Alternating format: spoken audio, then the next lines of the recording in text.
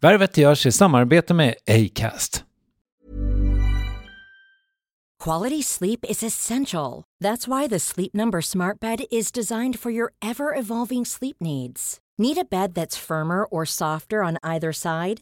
Helps you sleep at a comfortable temperature? Sleep Number Smart Beds let you individualize your comfort, so you sleep better together. J.D. Power ranks Sleep Number number 1 in customer satisfaction with mattresses purchased in-store. And now, save 50% on the Sleep Number Limited Edition Smart Bed for a limited time. For J.D. Power 2023 award information, visit jdpower.com/awards. Only at a Sleep Number store or sleepnumber.com. Even on a budget, quality is non-negotiable. That's why Quince is the place to score high-end essentials at 50 to 80% less than similar brands. Get your hands on buttery soft cashmere sweaters from just $60, Italian leather jackets, and so much more. And the best part about Quince, they exclusively partner with factories committed to safe, ethical, and responsible manufacturing. Elevate your style without the elevated price tag with Quince. Go to quince.com/upgrade for free shipping and 365-day returns. There's never been a faster or easier way to start your weight loss journey than with PlushCare. PlushCare accepts most insurance plans and gives you online access to board-certified physicians who can prescribe FDA-approved weight loss medications like Wegovy and Zepbound for those who qualify. Take charge of your health and speak with a board-certified physician about a weight loss plan that's right for you. Get started today at plushcare.com/weightloss. That's plushcare.com/weightloss. plushcare.com/weightloss. Värvet sponsras av SAS Eurobonus och SAS Eurobonus Mastercard. Och det här är ett budskap som jag tänker kan vara bra för den som antingen gillar guldkant på till exempel tillvaron eller för den som gillar att slå 2 flugor i en smäll.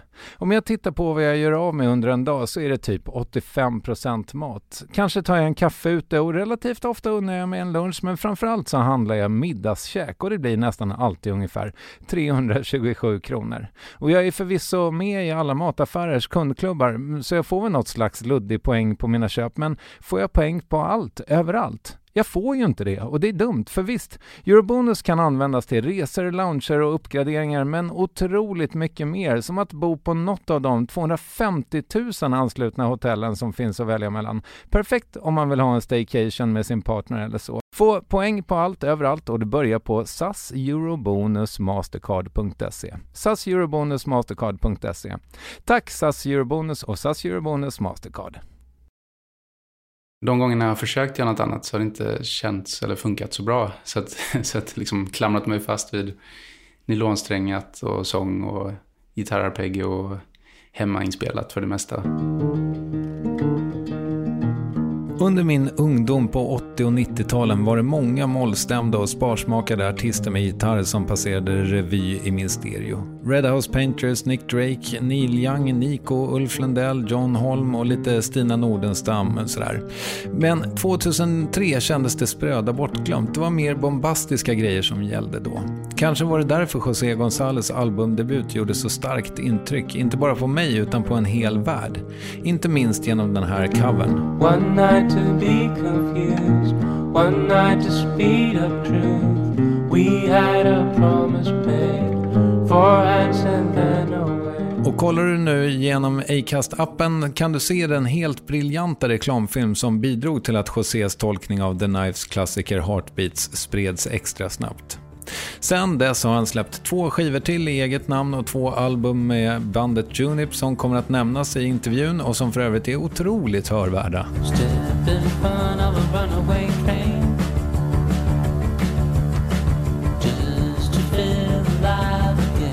Ja, det där är Far Away med Junip.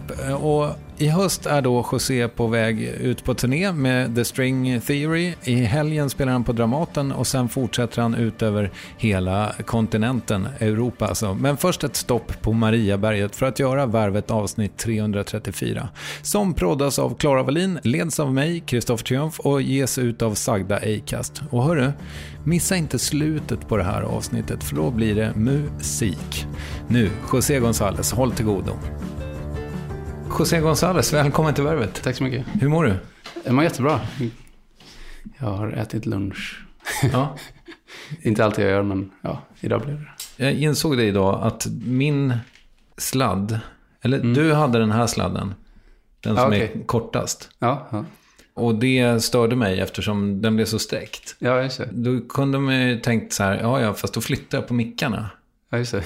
Men jag är så skrockig så att jag måste ligga på 1:an. Så får du ligga på 2:an. Ja, men om du har jobbat in det sen innan så. Och det föranleder en fråga om du har mycket sådana så här ritualer. Ja, jag hade nog det väldigt mycket i början av min karriär. Liksom, när jag gick över till musik. Då spelade jag med en gitarr som inte hade mikrofon i sig utan det var med en mick utanför. Och det är väldigt svårt med nylonsträngat och mick, särskilt i festivalmiljö. Så att de gångerna det gick bra så var det liksom, gick vi in på millimeternivå och liksom försökte reda ut vad som gick bra. Och försökte härma det på andra konserter. Så att då kunde vi vara millimeternoggranna med hur jag satt på stolen och vilken vinkel mikrofonen hade. Och även i studiomiljö kunde jag vara väldigt löjligt noggrann. Sånt som man med tiden märker att vissa saker spelar roll, men väldigt många andra grejer spelar inte någon roll alls. Typ. Nej. Och numera så har du en liksom mickad, alltså den... Ja, precis. Och det låter inte lika naturligt, men det låter 20 gånger högre. Och då behöver man inte bry sig lika mycket. Nej. Men jo, det var på den nivån att jag fattar att saker spelar roll. Och därför tyckte jag att det var viktigt att ta tag i alla små detaljer. Men det är ju angränsar då till att tro på magi då. Att man liksom måste snöra runt 3 varv åt höger och sen ett vänster för att sen sätta sig ner. Någon slags tvångstankar liksom. Ja, precis. Nu hade inte jag det, men det var nästan åt det hållet. Jag förstår. Men för vi pratade lite om mat innan vi började. Och det är ju intressant, för du är ju så himla nördig med allting som du sätter in i liksom. Och just det här, men hur äter du? Ja, men jag nördade ner mig med mat. Vad kan det ha varit? 10 år sedan blev jag intresserad med GI-trend och sånt där. Det var många vänner som började tjata om det, så men jag får väl kolla upp det. Och innan, jag får väl börja någonstans med vegetarianismen i och för sig, när man var 14-15 år. Och då var det ju att vi brydde oss om djurens välmående, men det var också intressant att höra alla tips och råd om vad är liksom fullvärdigt protein och hur kan man få det genom vegetabiliskt liksom. Nej, men så nu för tiden äter jag mest vegetariskt med lite fisk. Jag tycker lite synd om fisk, men inte tillräckligt för att låta bli. Och sen så har jag läst på då om till exempel hur kroppen kan växla mellan socker, metabolism till fettnedbrytning och hur hjärnan klarar av att funka ganska bra på ketonkroppar, de här liksom molekylerna som kommer av fettnedbrytning. Så det är en dual fuel system. Jag har ju försökt många gånger att vara i ketos. Jag har till och med såna här stickor som man pissar på. Ja, okej. Ja. Jag har aldrig mätt själv, men väldigt nyfiken. Ja, okej.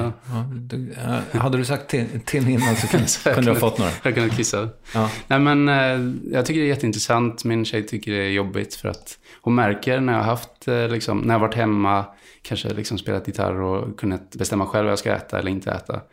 Och så kommer hon hem och så känner hon lukten på mig att fan, nu har du gjort något. Luktar det aceton eller? Då är det antagligen en kombination av en aceton från ketosen. Men jag brukade kombinera det med grönkålssmoothies som antagligen också hade någon lukt. Och det är kombinerat med att jag kanske drack dagen innan och åt mer vitlök än henne. Och så helt plötsligt så jag är liksom ett monster för henne. Okay. Så jag får välja mina stunder. Men jag gillar att experimentera, fast inte väldigt nördigt än då, utan jag lyssnar på många nördar. Det finns ju sjukt många podcasts från särskilt Silicon Valley och det området. Där folk med pengar, folk som är teknikintresserade, som är plötsligt börjar pröva på sig själva och mäta allt möjligt. Och så jag följer dem, några stycken där som verkar väldigt kunniga då. Vilken är den bästa? Jag tycker att Found My Fitness är väldigt bra. Det är någonting som ställer till det i huvudet på mig att José González sitter och rekommenderar en fitnesspodd. Ja, men det hör väl till. Så här 40 år, blev precis farsa och har föräldrar som pensionerar sig. Men absolut, det är liksom den här biokemin, leva väl. I och med att jag blev farsa så kände jag att jag ska aldrig mer må psykiskt dåligt. Liksom. Det är prio nummer 1. Och det är, men sen kommer käket in lite, va? Det kommer väldigt mycket in i mat och sådär. Mat och rörelse då. Och sömn och ta det lugnt. Men sen så är jag ju lite... Jag gillar att grotta ner mig i en sak i taget typ. Så nu har det blivit Jag brukade säga att jag grottade ner mig en månad. Jag liksom hade temamånader. Men nu har det blivit några år istället. Ja, jag förstår. Och vad är det just nu du läser inne på? Ja, så då är det just den här hjärnhälsa via mat. Och effekten av att ha matpauser. Effekten av sömn. Och sen effekten av makrodieter då. Liksom hur framförallt då ketos kan liksom bidra till att undvika hjärndiabetes till exempel. En version av Alzheimers kallar man för hjärndiabetes. Aha, wow. Så det är sådana saker som man tycker är både kul och sen nyttigt och intressant. Har det där redan blött in i din... Har du skrivit en låt om det här? Nej, det har jag inte. nu var det ett tag sedan och det är dags att skriva nytt, så jag får se om det smyger in lite molekyler. Ja, jag förstår. Du, det är ju helt otroligt vad nyligen du fyllde 40. Ett grattis kanske är på sin plats. Ja, tack. Ja. Hur var det att fylla 40 för dig? Ja, men det var väldigt harmlöst och jag och min tjej och vår dotter åkte till Australien och sen Frankrike innan svenska sommaren för att bara safea liksom. Och det blev lite av ett äventyr. Så pass att han inte liksom planera inför min 40-årsfest liksom. Som jag ändå tänkte att men jag gillar fester. Men så kändes det att vi hinner ju knappt ordna middagar hemma. Så att vi skippar det, vi reser någonstans. Och så blev det presenten då. Att jag fick inte veta vart vi skulle, men sen på morgonen så var det jag som körde till Skagen då. Okej. Och då var vi där, var vi 3 och tog det lugnt och badade i havet. Så att det har varit väldigt avslappnat och lugnt, och rent tankemässigt så känner jag mig ganska glad och frisk och en bra plats i livet. Mm. Men du, jag tänkte också att vi skulle prata om hjältar. Alltså, vilka är dina hjältar? Jag tänker ju sällan i de termerna, men ska vi säga, tankehjältar finns ju ändå. Och nu levande är nog Peter Singer en av dem. Vem är det? Så det är praktisk filosof. Han har på sen, han blev känd under 70-talet med Animal Liberation, och sen dess har han liksom varit lite banbrytande inom filosofi och hur vi bör leva typ. Mm. Och även de som inte håller med honom respekterar honom. Okay. Mm. För att han har varit ganska konsekvent och förbra väldigt liksom argument som låter väldigt simpla när man hör dem, men det är svårt att argumentera emot, och det är liksom som att hans idéer står sig liksom. Dra någonting du har lärt dig av honom. Ja, men det är att han fokuserar ju på utilitarism och organismers förmåga att lida eller inte lida. Och man försöker utvärdera allt man gör med det som bas. Så kommer man till vissa liksom, insikter, och då, hur man pratar kring till exempel abort blir då liksom ganska... Ja, det blir inte svartvitt, men det blir enklare att tackla det liksom, när man utgår från en vetenskaplig grund och inte kanske en religiös grund då. Men jag hörde dig prata i någon intervju eller möjligen ditt sommarprat om det faktum att allting har ett medvetande. Är det, jag tror jag nämnde det, att det finns en av de mest kända forskarna, hjärnforskarna, Christoph Koch. Han verkar gilla den idén. Okej, det var inte Singer. Nej, jag har inte hört honom prata om det.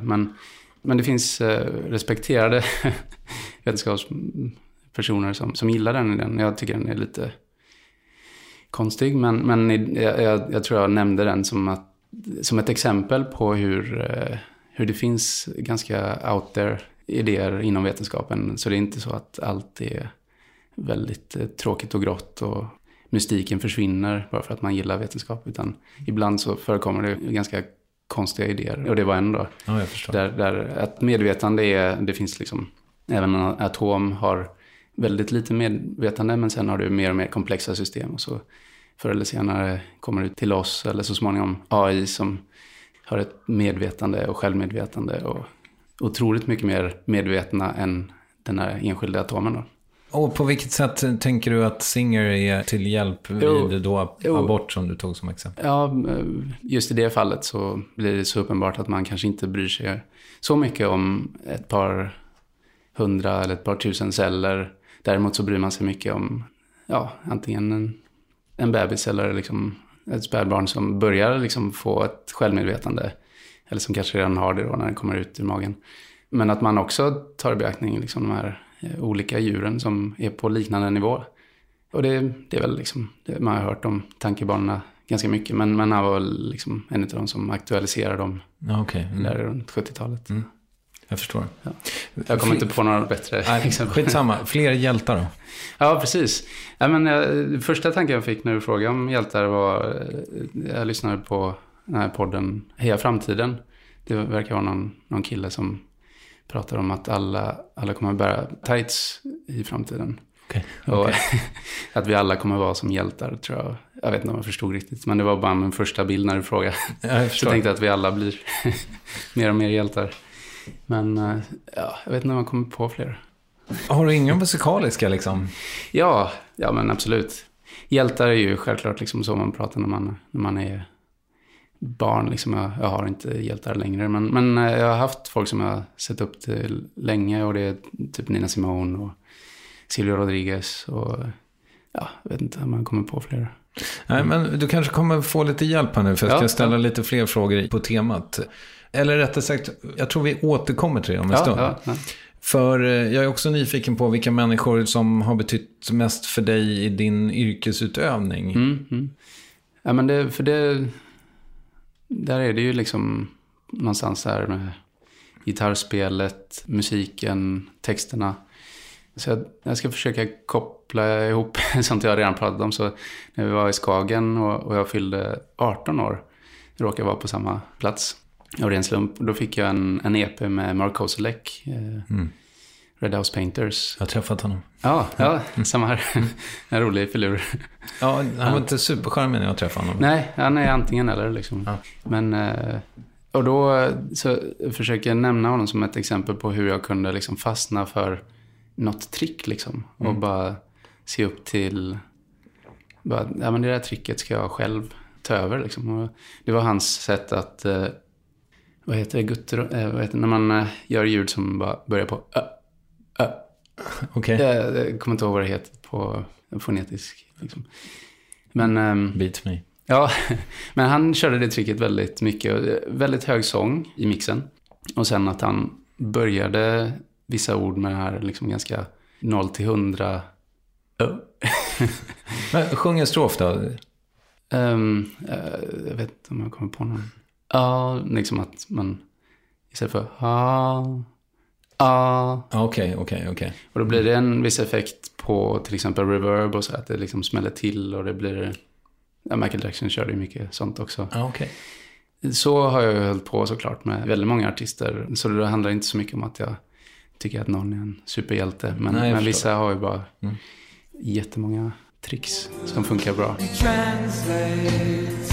Japanese to English and English to Japan.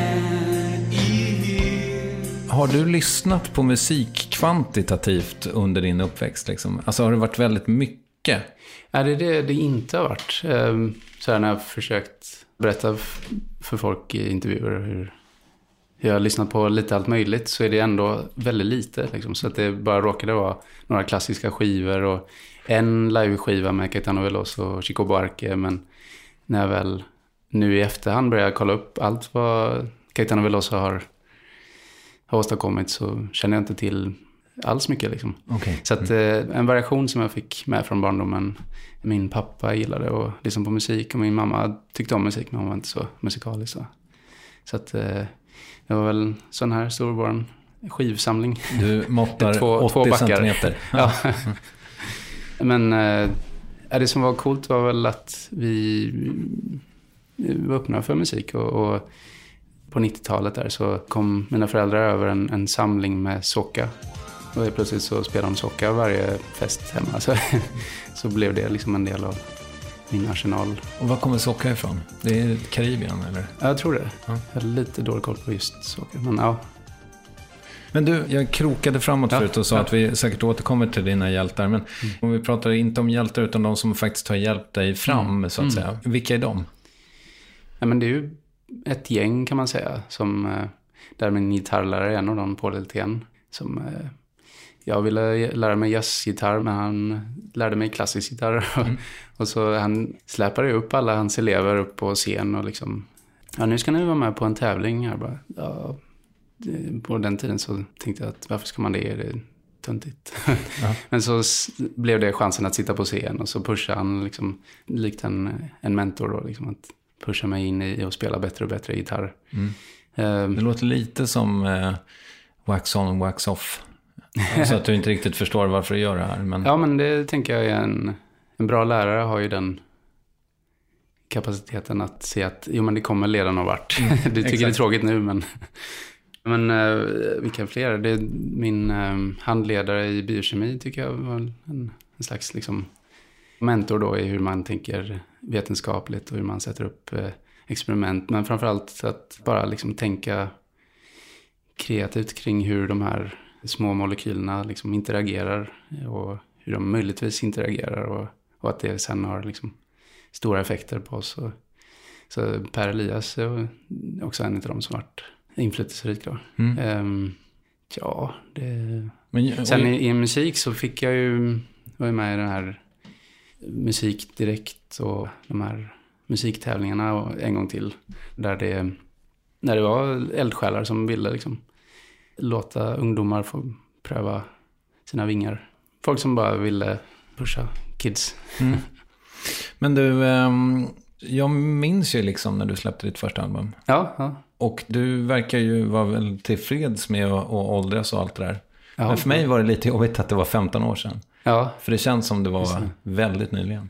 Ja, nej, men det är väl känns jobbigt ibland. Eller mer så här intressant jobbigt. Inte jättejobbigt, men det är liksom, man är på en festival, man känner själv att man är bland jämnåriga. Och så kommer någon och bara, vad trevligt att träffa dig. Jag växte upp med din musik.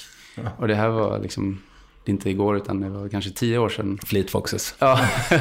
Då bara, det är liksom folk som, kanske föräldrarna spelar den musiken medan den här personen var ett bebis liksom. Ja. Det är helt sjukt. Ja. Så sådana insikter har jag liksom sipprat in med tiden. Så men inte ens det ger dig lite ångest eller? Nej, det är väl... Nej, det gör det inte. Nej.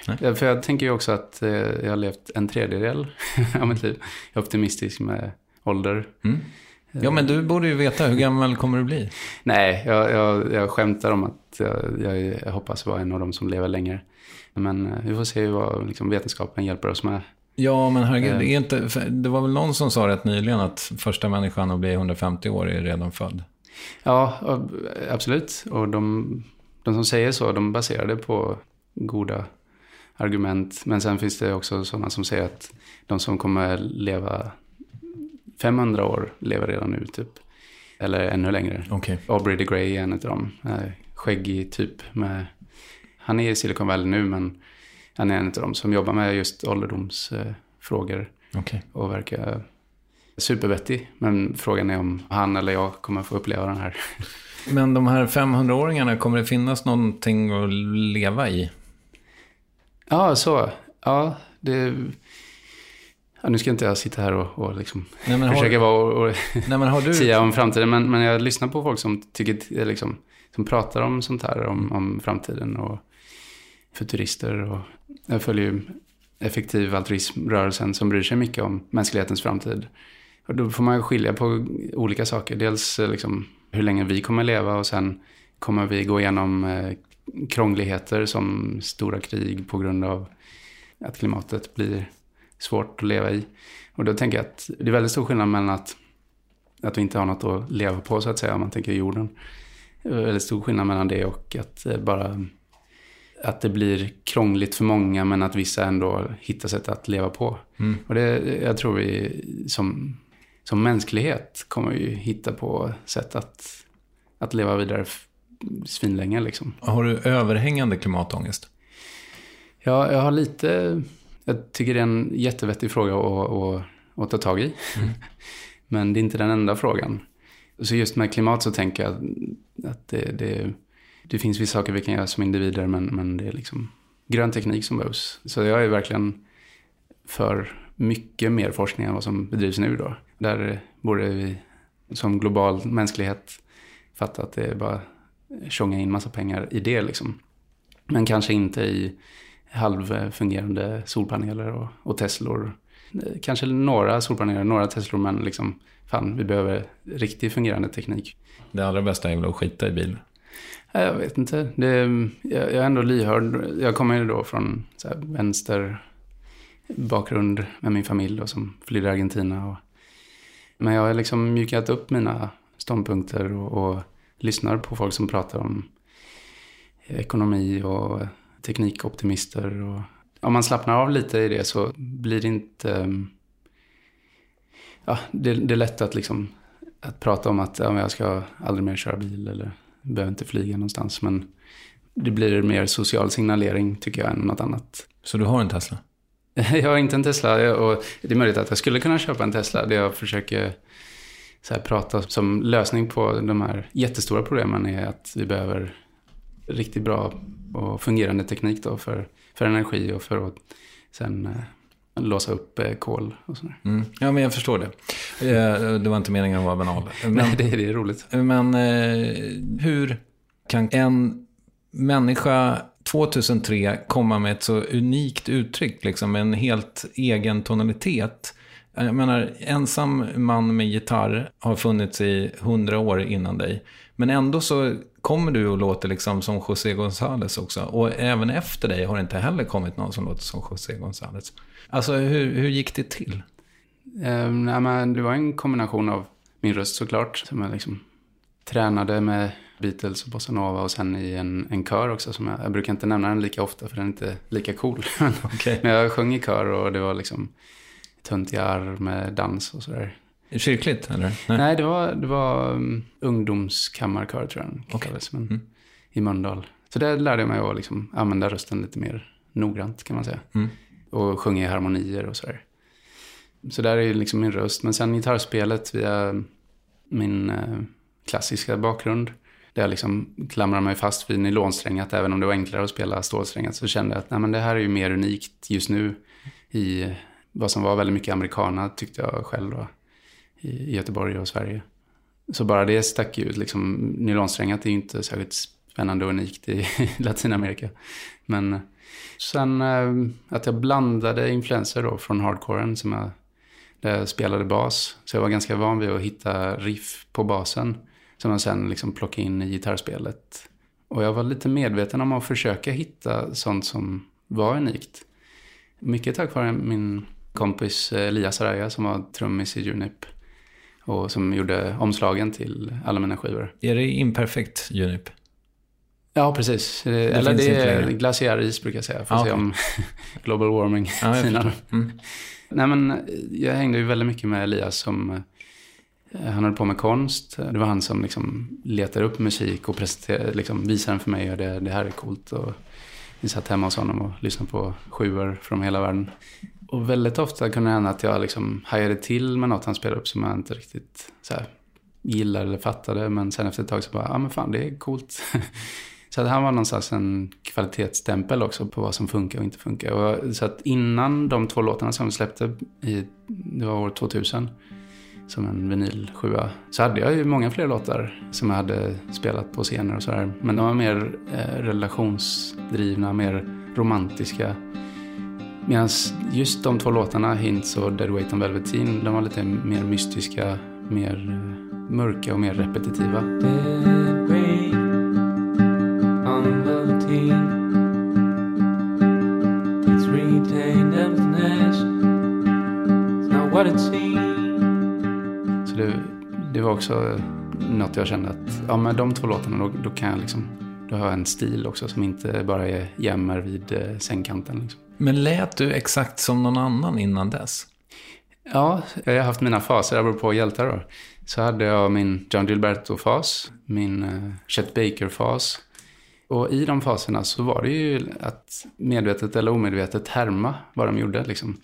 Jag menar med John Gilberto så spelade jag in liksom samma låtar med gitarr och sång och spelade upp för min dåvarande fling liksom. Och hon bara, hon kände till John Gilberto väldigt väl och hon bara, vad har du fått tag på det här? Jag har inte hört den här inspelningen.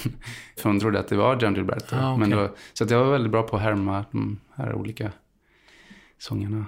Och jag blev anklagad för att plagiera helt enkelt. Ja. För att på första skivan så har jag en låt som heter Stay in the Shade. Och den var väldigt mycket Nick Drake. Okay. Stay in the shade until you reach the grave. Och den låten hade nog inte kunnat komma till om det inte vore för Nick Drake då. Så det var ju så här en liten insikt då att vad fan, ja, jag har nog härmat lite för mycket. Okay. Och det är så vanligt så att det är inget att bli arg över, men att i den stunden så var jag var ung och ville liksom hitta mitt egna uttryck och känna mig förnärmad när någon liksom märkte hur mycket man hade snott då. Men då var det just det här Nick Drakes pumpande entons gitarr-arpeggio liksom, som fortfarande är superfint, eller enkelt och... Men du, det var en sån bra myt kring dig att du var liksom Chalmers-studenten som gick på GU och inte Chalmers. Okay. Men absolut. Ja, fair enough. Nej, men som spelade gitarr och sjöng som en gud. Den historieskrivningen är så härlig på något sätt. Det måste ju ha varit bra för din mytologi. Jag tror också det. Jag tror att hade jag bott i Stockholm, då hade ju den mytologin inte blivit så mytisk. Varför så, inte? Nej, för att inte vara i den stan där att jag hängde i Göteborg blev ju liksom, där kan man ju vara lite för sig själv på ett annat sätt. Okay. Så det tror jag hjälpte lite.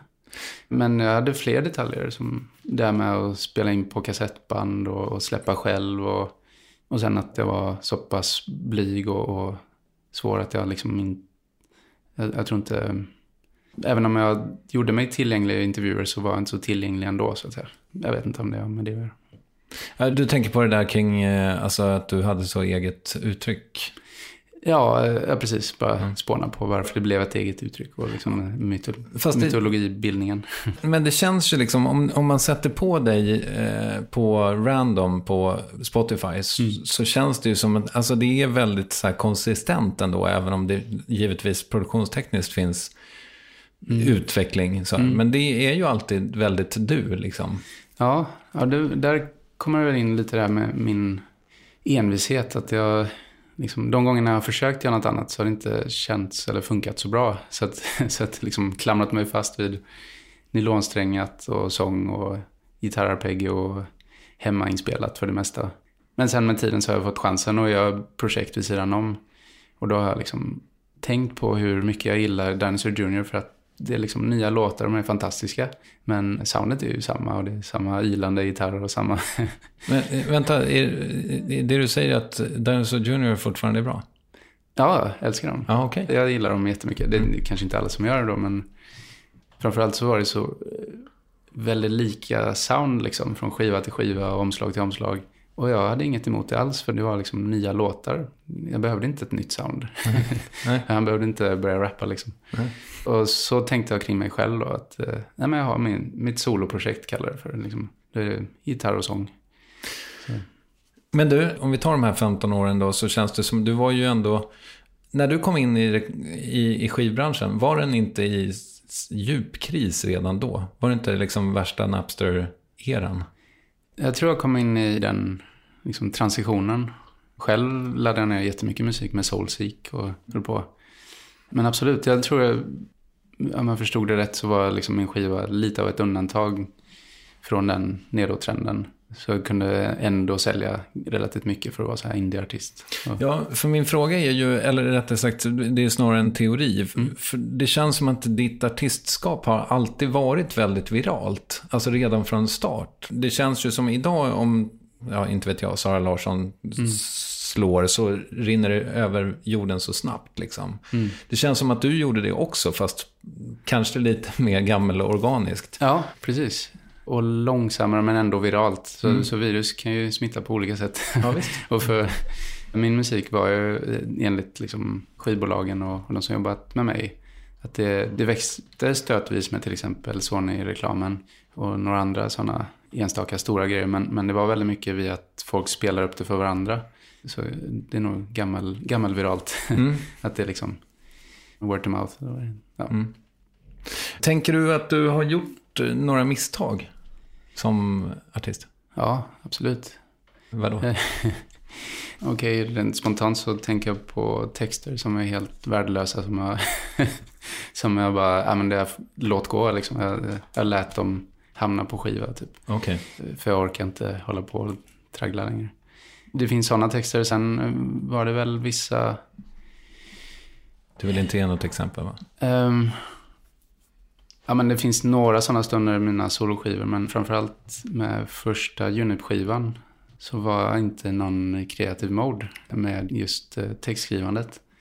Och så hade jag lite för höga ambitioner, så det hade nästan varit bättre att vara lite goddag yxskaft, liksom bara babbla på liksom, och vara nöjd med det.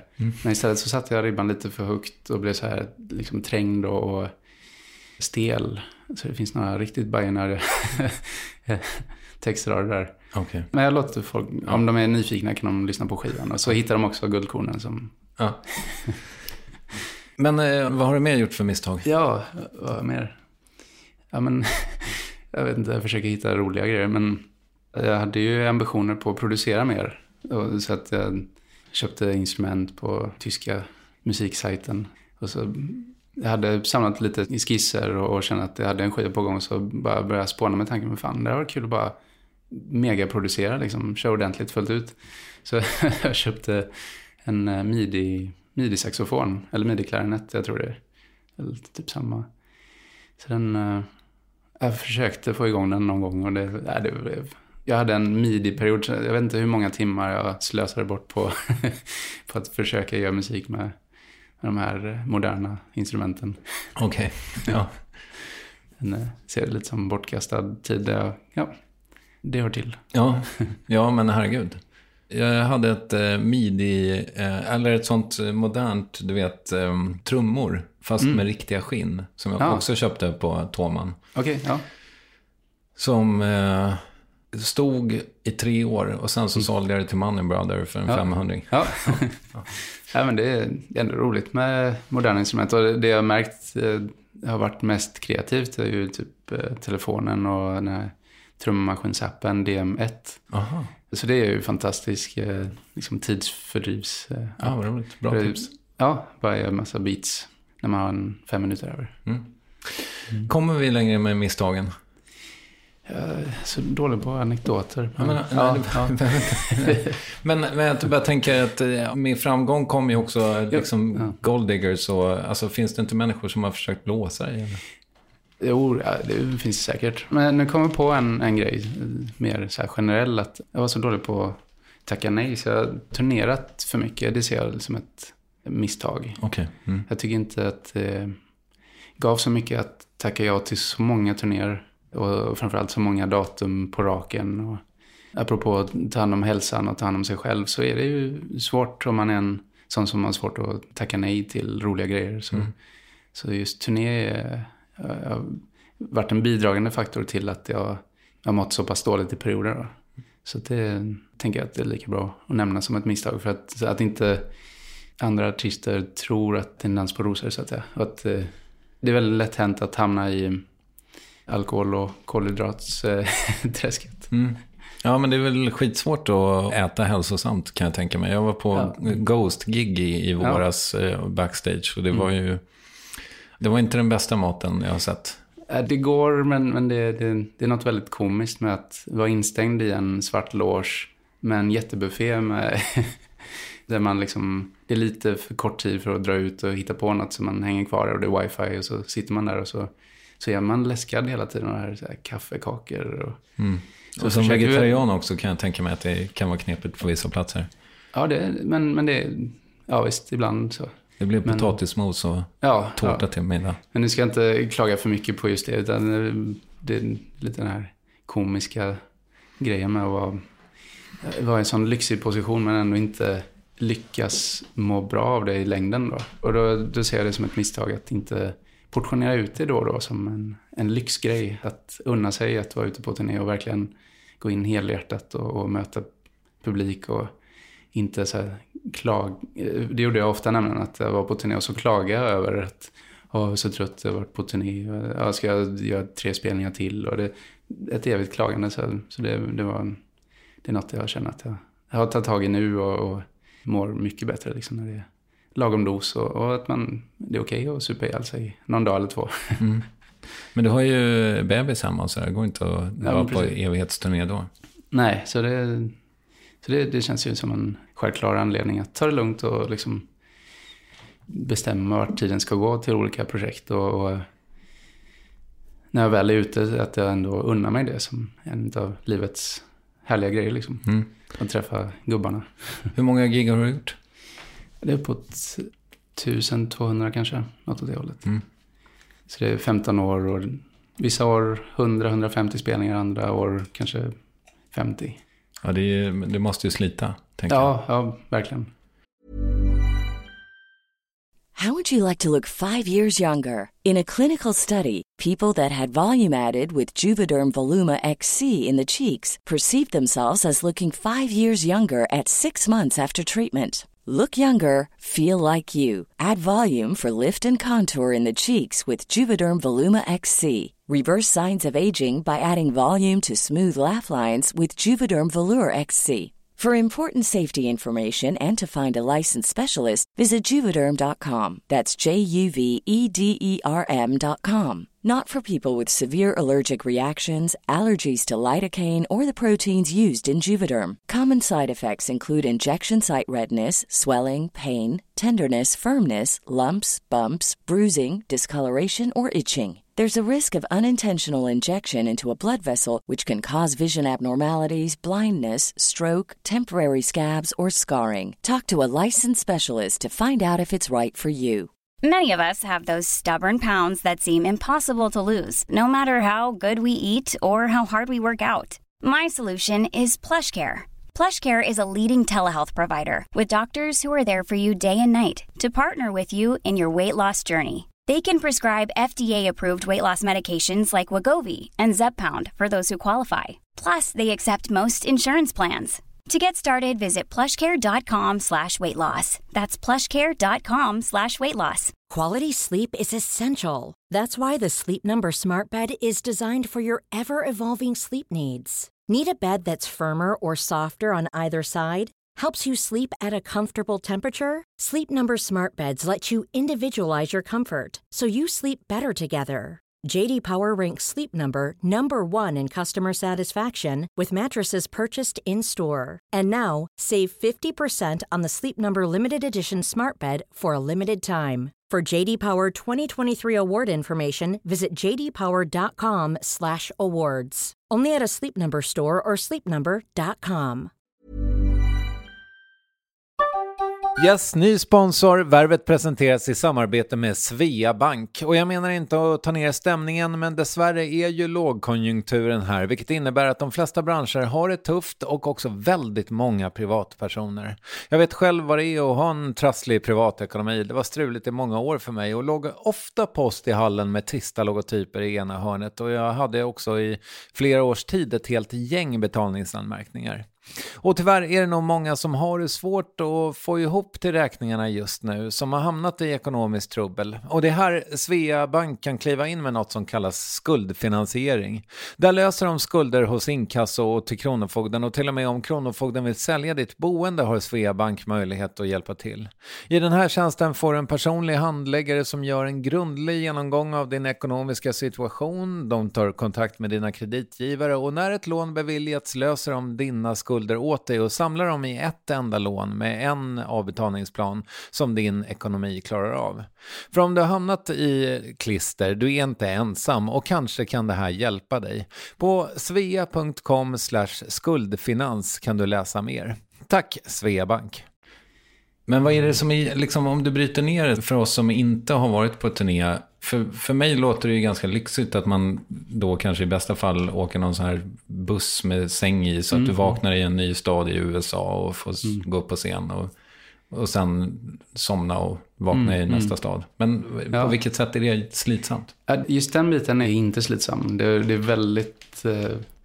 För vi pratade lite om mat och lite alkohol, men sömn kan vara svårt om man är en sån FOMO-människa liksom. Så att just buss är perfekt liksom. Man bara lägger sig i den mörka men smala sängen och så vaknar man upp när man väl behöver det liksom, för kroppen får inga utomhusintryck liksom. Så det är superbra. Men det är just det här med att det är varje dag och att man är i ett socialt sammanhang där det är svårt att tacka nej om någon vill liksom hitta på något. Och det är svårt, i alla fall för mig och jag tror många andra med, att känna att man har en kväll i kanske någon håla och så står det mellan att ta det lugnt och gå och lägga sig tidigt eller gå ut och inte någon bar och bara träffa någon liksom. Så att men det är det som är det dubbelläggade svärdet. Som när jag jobbat eller studerat och sådär, så är det ju annorlunda att man har den här veckotänket. Men det försvinner ju helt i turnésammanhang liksom. Som min numera nästa granne Lars Winnerbäck sa, jag hade inga veckor, inga dagar, bara en rad och en massa tid. Ja. Ja. Var det verkligen en rad och en massa tid? Ja, jag vet inte. Ja. Skitsamma. Ja, men det är speciellt. Det jag inte gillade med mig själv då, att jag blev ganska blasé med att nu är jag Minneapolis igen, eller nu North Carolina för 10:e gången liksom. Och så är det som att jag ändå inte lärt känna North Carolina. Så att det blir det är inte alla artister som lever så, men jag kände att jag blev blasé och blev lite fatalistisk i min inställning till livet. Vad betyder fatalistisk? Att det blir som det blir, jag har ingen kontroll över det. Okay. Men det där måste ju ha med ekonomi att göra. Jag tänker mig att om du så här ska hinna se Minneapolis så att säga, då är det ett crew som får vänta på dig medan du går sightseeingen. Ja, men det har hänt ibland att de får vänta och så skippar man en soundtrack. Okay. Men absolut, det är en ekonomifråga. Jag menar, jag ska ut på en lång turné nu med orkester och då är det 2 bussar, en lastbil och då är det liksom 3 veckor och en enda dag som är ledig. Och det är ju bara ekonomi liksom. Så det är en verklighet man får förhålla sig till. Och det är en stor jävla orkester också? Eller? Ja, 22 pers. Okay. String Theory heter de. Ja. Så det blir 3 veckor i Europa. Med start på Dramaten och sen Royal Albert Hall i London. Så det blir stort. Wow. Fan vad roligt. Ja, så det blir kul. Men som tur är så har jag en massa andra dagar när jag bara är hemma och byter blöjor och lyssnar på podcasts. Ja, du verkar lyssna mycket på podd. Ja, men det blev min nya hobby kan man säga. Ja, vad roligt. När kom vi in i ditt liv? Egentligen via The Teaching Company. Okay. Föreläsningsserier som man kunde betala för dyrt eller ladda ner. Så jag laddade ner hela serier med så här, filosofi och det formatet funkade väldigt bra på mig. Att jag liksom lyssnar på föreläsningar eller liksom intervjuer eller böcker liksom. Så att sen när radiokanaler började lägga upp sina ljudfiler, då blev det naturligt att gå vidare till det. Ja, jag fattar. Jo, innan jag släpper det här med misstagen, det var ju en stund sedan förvisso. Men har det hänt att du har grämt dig över Heartbeats? Jaha, nej. Däremot så har jag grämt mig hur jag uttalar Divine. Okay.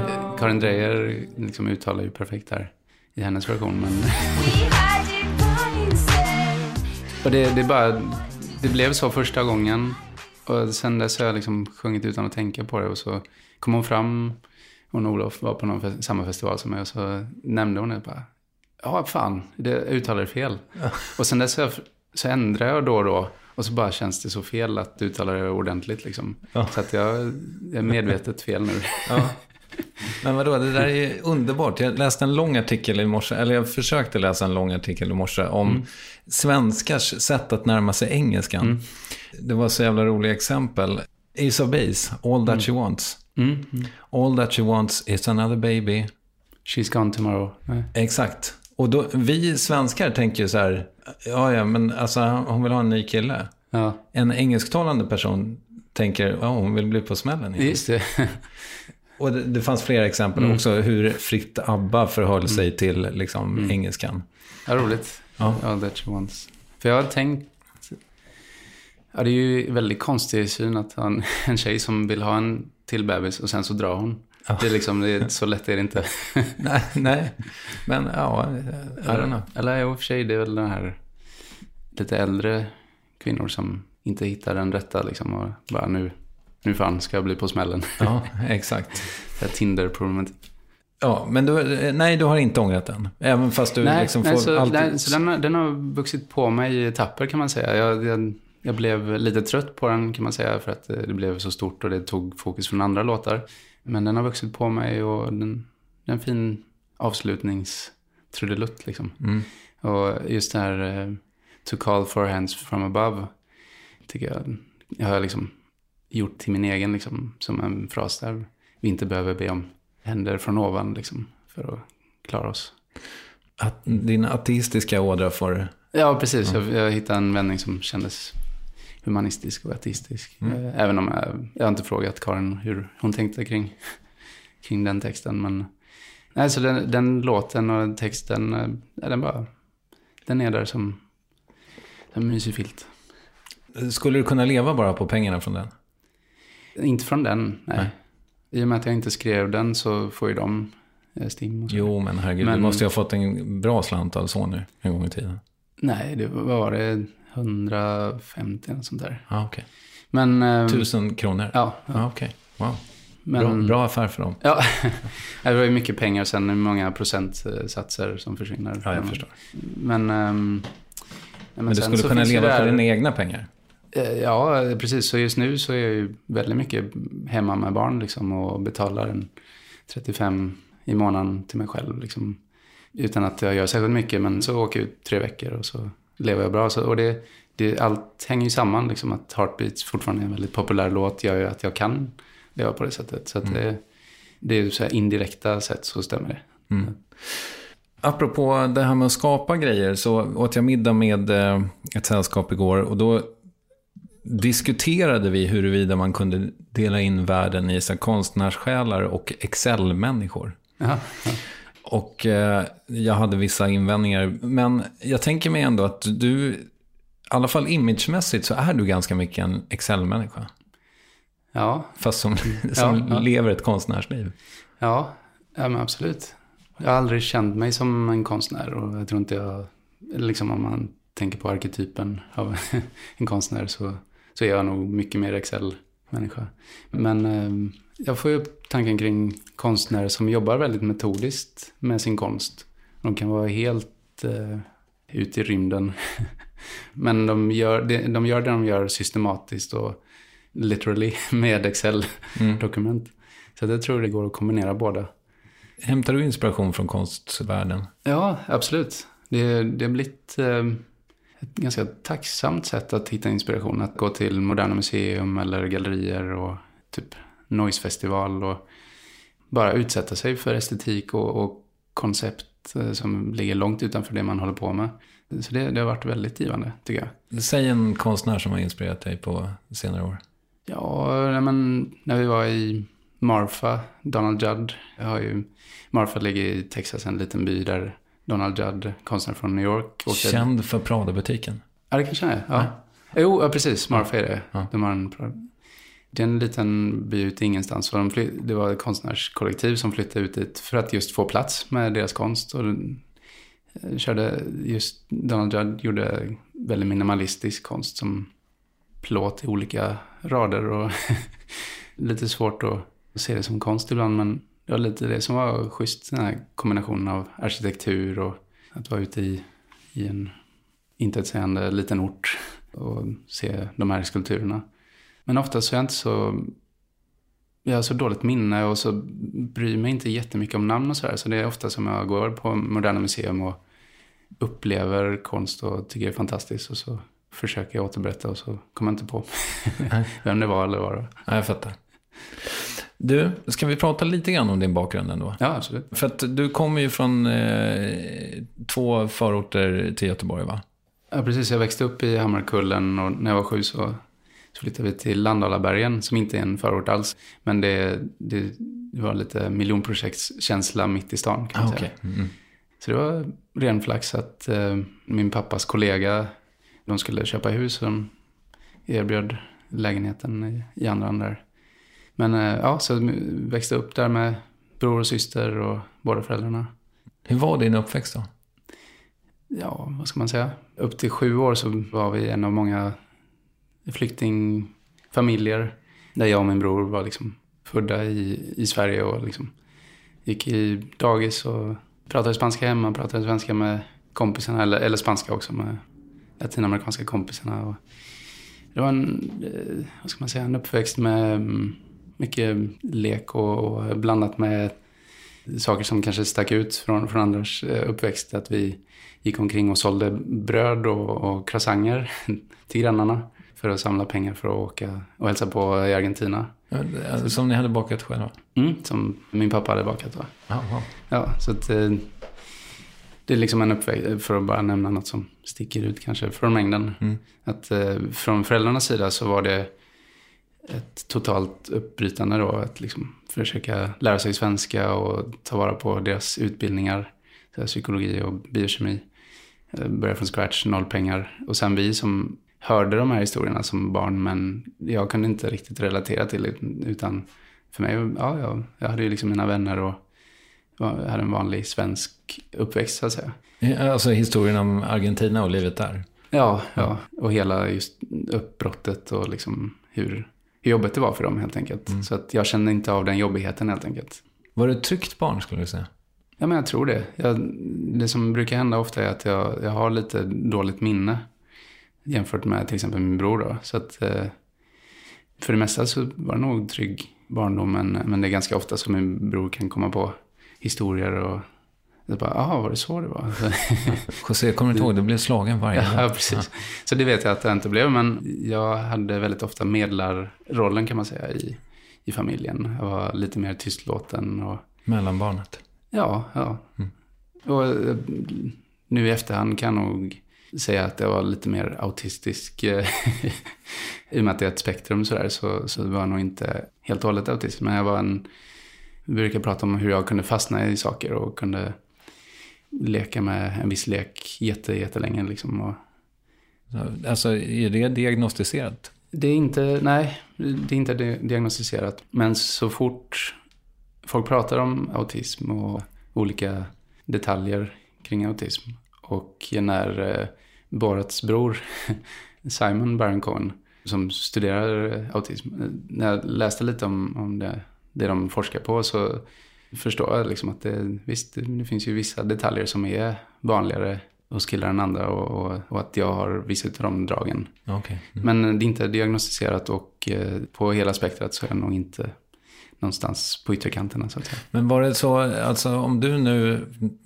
snöade in på Brio liksom tåg i 6 veckor i sträck, var dina föräldrar liksom oroliga för dig eller? Jag tror de tyckte det var skönt, för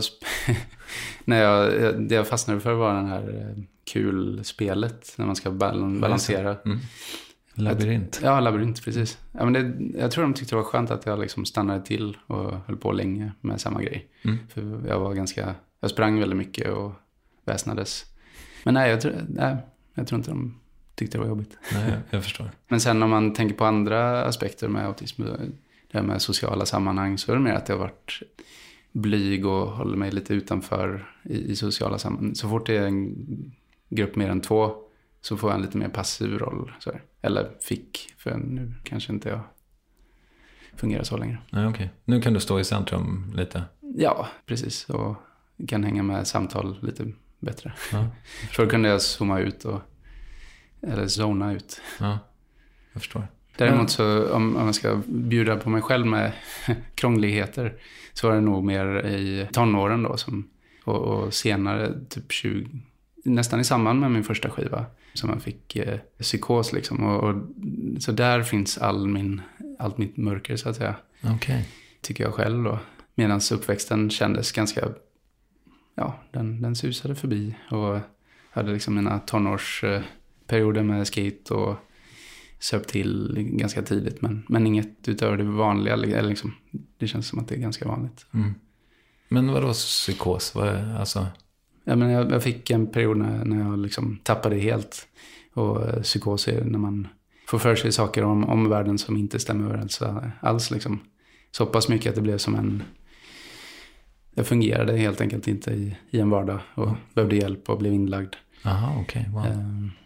Så det är 3 sådana omgångar som jag varit i, och som känns så här, som en del av min historia, och som var väldigt tunga när de hände liksom. Och det har blivit en anledning då till att jag nu som 40-plussare med barn har bestämt mig för att aldrig mer hamna där igen då. När var det den senaste? Nu är det 9 år sedan. Ja, det är ändå relativt nyligen. Ja, men jag tycker att det är nyligen. Och inom psykiatri så är det nog, det betraktas som nyligen, tror jag. Särskilt om det varit återkommande då. Och vad är det som har utlöst de här skålen? Ja, jag har försökt att reda ut anledningarna. Och det är en kombination av stress och relationsproblem och familjära problem. Och lite det här med många bäckar små. Men oftast har det varit en upptrappning i att inte kunna sova så bra och att vara helt upptagen med problemlösningstankar där man inte hittar något svar liksom. Så det är för mig ett sätt att liksom försöka identifiera liksom vad som har lett till att det bara slår slint på riktigt liksom. Att det, innan dess så kanske det så slint lite då och då, och jag tror att många lever med små slintisar hela tiden.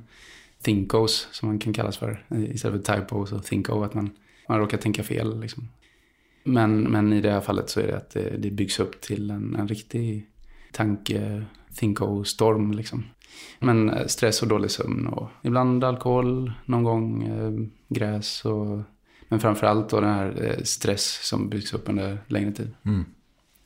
Och hur håller du dig i schack nu då? Har du fått terapi och verktyg och såna här grejer? Absolut, så det fick jag redan från första omgången liksom. Men det har tagit år att ta vara på dem ordentligt, och sen nu då så lyssnar jag på generella råd om hur man kan ha en välfungerande hjärna liksom. Så att inte bara att märka av när man får tidiga symptom, utan att verkligen bara vara förebyggande hela tiden. Och då är det sånt som Anders Hansen liksom, ut och promenera raskt 3 gånger i veckan. Eller i mitt fall då, så kör jag lite kettlebell hemma, högintensiv intervall, och så springer jag ofta i skog 2-3 gånger i veckan om jag hinner. Och är noggrann med sömn och mediterar ibland, och det är lite allt möjligt då. Men att jag tar vara på de råden som finns och där det finns belägg för då. Men du, jag tänker så här, i ditt värv så att säga, så är du ju, jag tänker mig att det är perioder där du är väldigt, väldigt upptagen då, givetvis när du är på turné eller när du håller på med skivinspelningar eller vad det nu kan vara. Och sen finns det ju, antar jag då, vakuum för dig där det är liksom så här, okej, det där var sista giget, nu ska jag åka hem. Telefonen ringer inte längre liksom. Kan det vara en sån där oroshärd när det blir tyst? Ja, förr kanske det var det. För då visste inte jag vad som var normalt och inte normalt. Så då var det ju sådana väldigt intensiva perioder med varvat med perioder hemma när jag skulle ta det lugnt och skriva en skiva, och det blev tyst så att säga. Men ja, vad är det? 5 skivor och 1000 plus spelningar, så jag märker av att det går i cykler och att jag kan bestämma cyklarna lite själv då. Tack vare att det finns en ganska stabil publik liksom. Så nu är det ju liksom, det är inget att störa sig på när det är tyst, utan man vet att man kan gå in i cirkusen igen.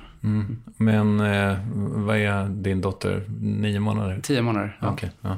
Men sån hemma också, så är det ju inte tyst på samma sätt kanske? Nej, precis. Det är full rulle. Och nu börjar hon ställa sig upp och snart gå, så det är, det är mycket att stå i. Ja.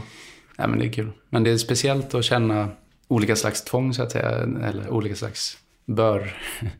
Att gå upp på morgonen och känna att nu bör jag leka med Laura liksom. Det är jätteroligt, men det är bara intressant hur man kan växla mellan olika slags känslor av måsten. Så att det är ganska tacksam värld jag lever i just nu då, där jag bör leka liksom. Ja.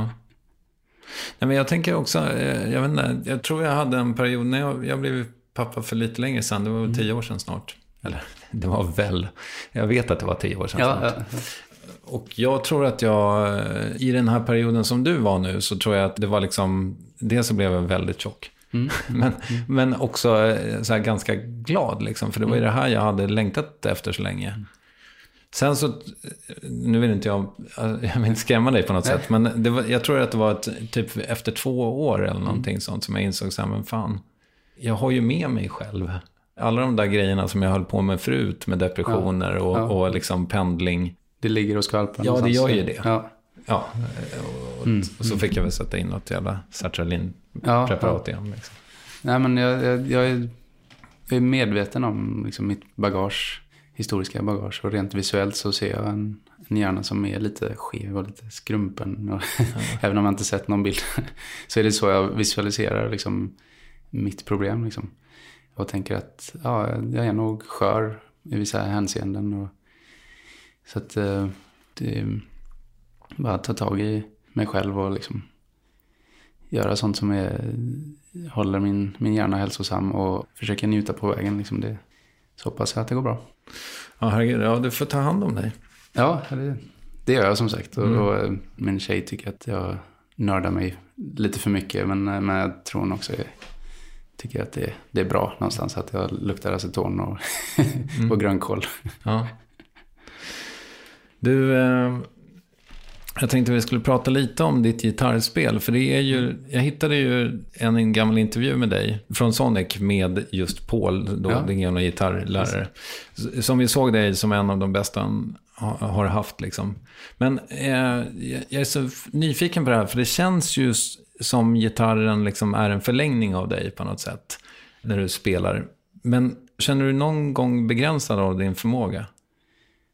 Eller oförmåga? Ja, absolut. Så jag har ju inte hymlat med det någonsin, att jag är inte en bra gitarrist, utan jag är en medioker gitarrist om man jämför med klassiska gitarrister.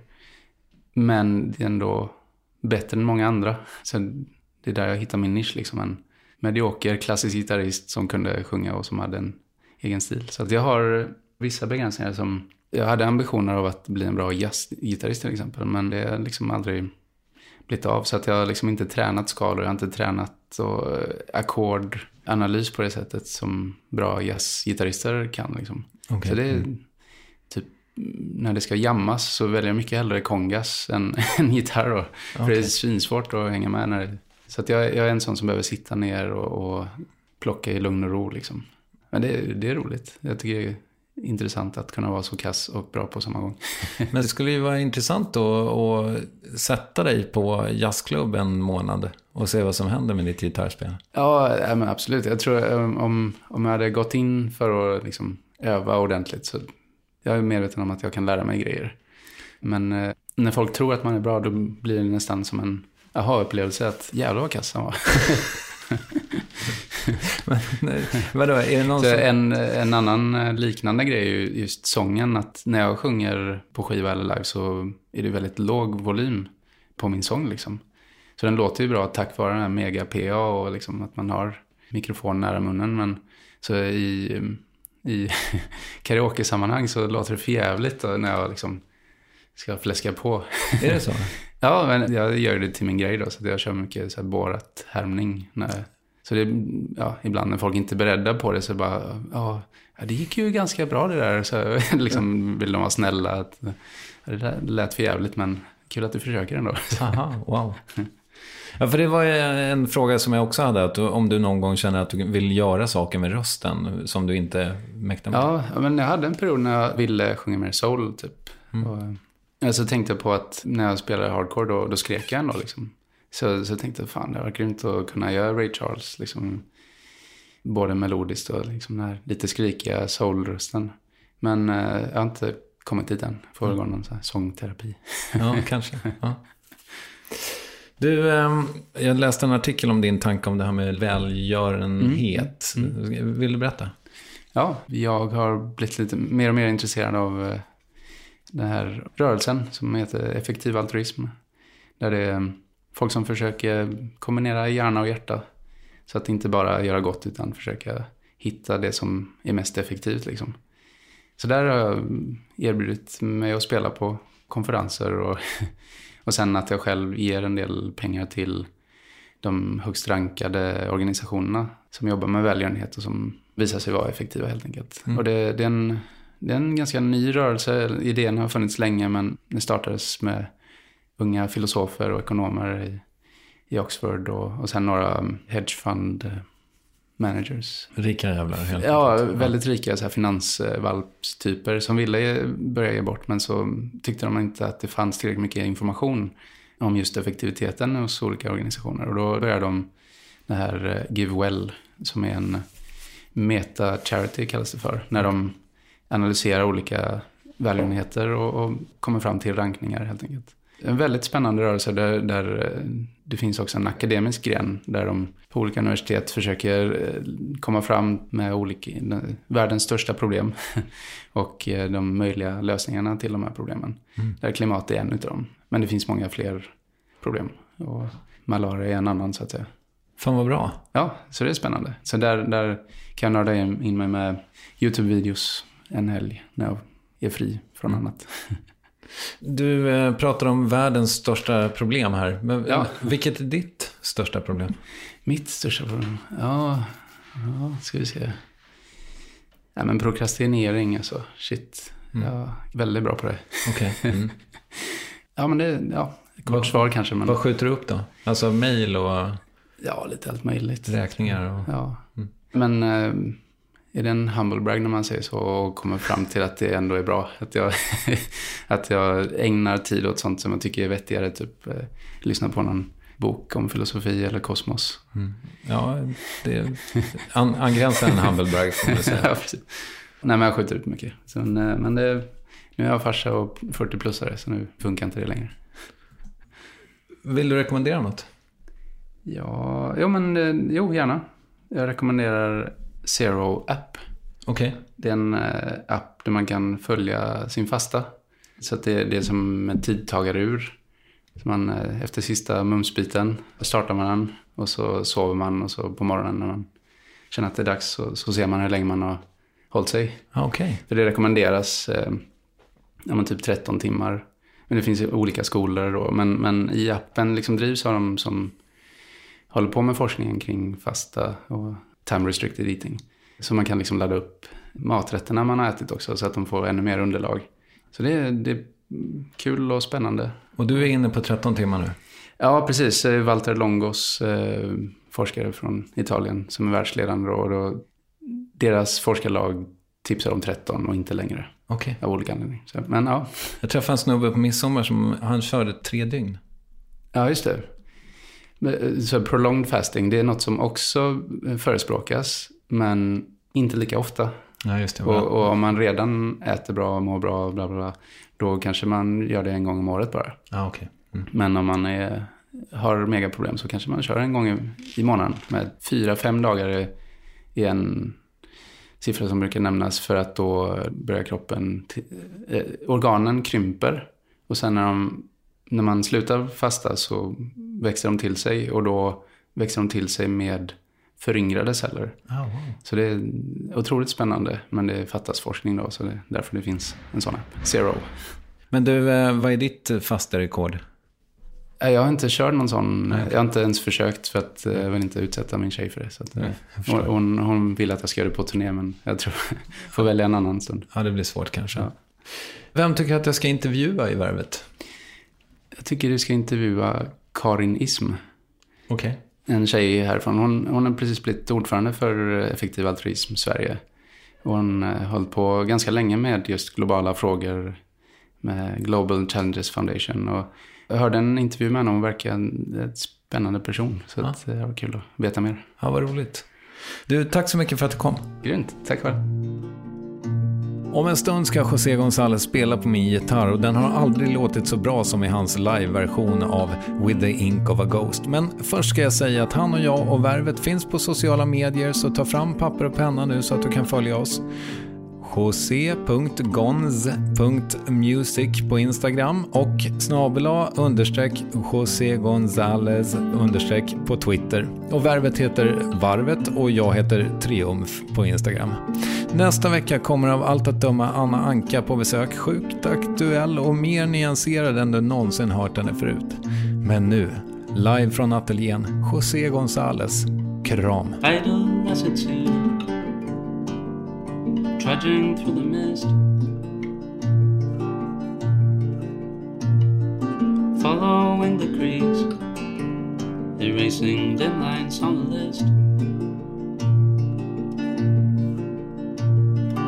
eager to abide, leaving footprints in the clay, reading rocks and vines, telling indigo from grey, telling indigo from grey. scattered rays of light on dust grains in the air. Oh, berries in the tree burn a steady flare. Among the mirrors of the scene, some appear frail and incomplete. In a vast field of days, she runs from the deepest valley past the sun, opening up the vault to find spinning tops and play. Embedded nested yarn, diverting from the gates. But once a faint elusive Mars, it operated in the morning light. All deserted yearnings come to life, surface from the dark to realize how in a vast she runs from the deepest valley past the sun. All this time, witness to the changing tides. All the while, finding ways how to make sense of all the lights, to shade to shape the currents and the rigid edge we're living in. All this time, witness to the changing tides.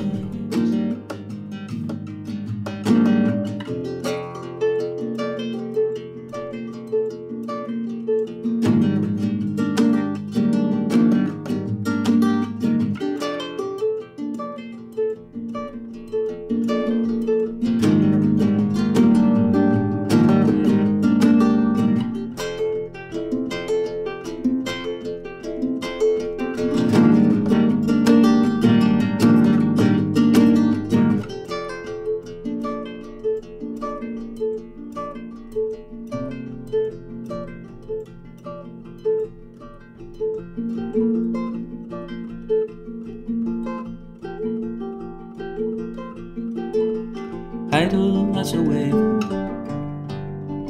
moving out at sea, cruising without sound, molding what's to be. Serene between the trails, serene with the time and ink of a ghost.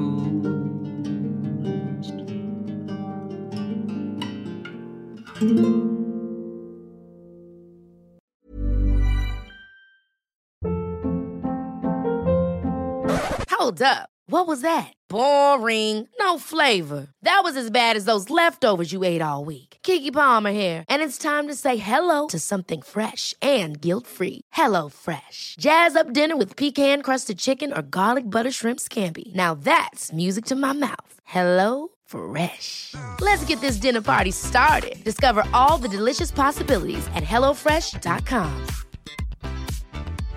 Life's better with American Family Insurance because our home policies help protect your dreams and come with peace of mind.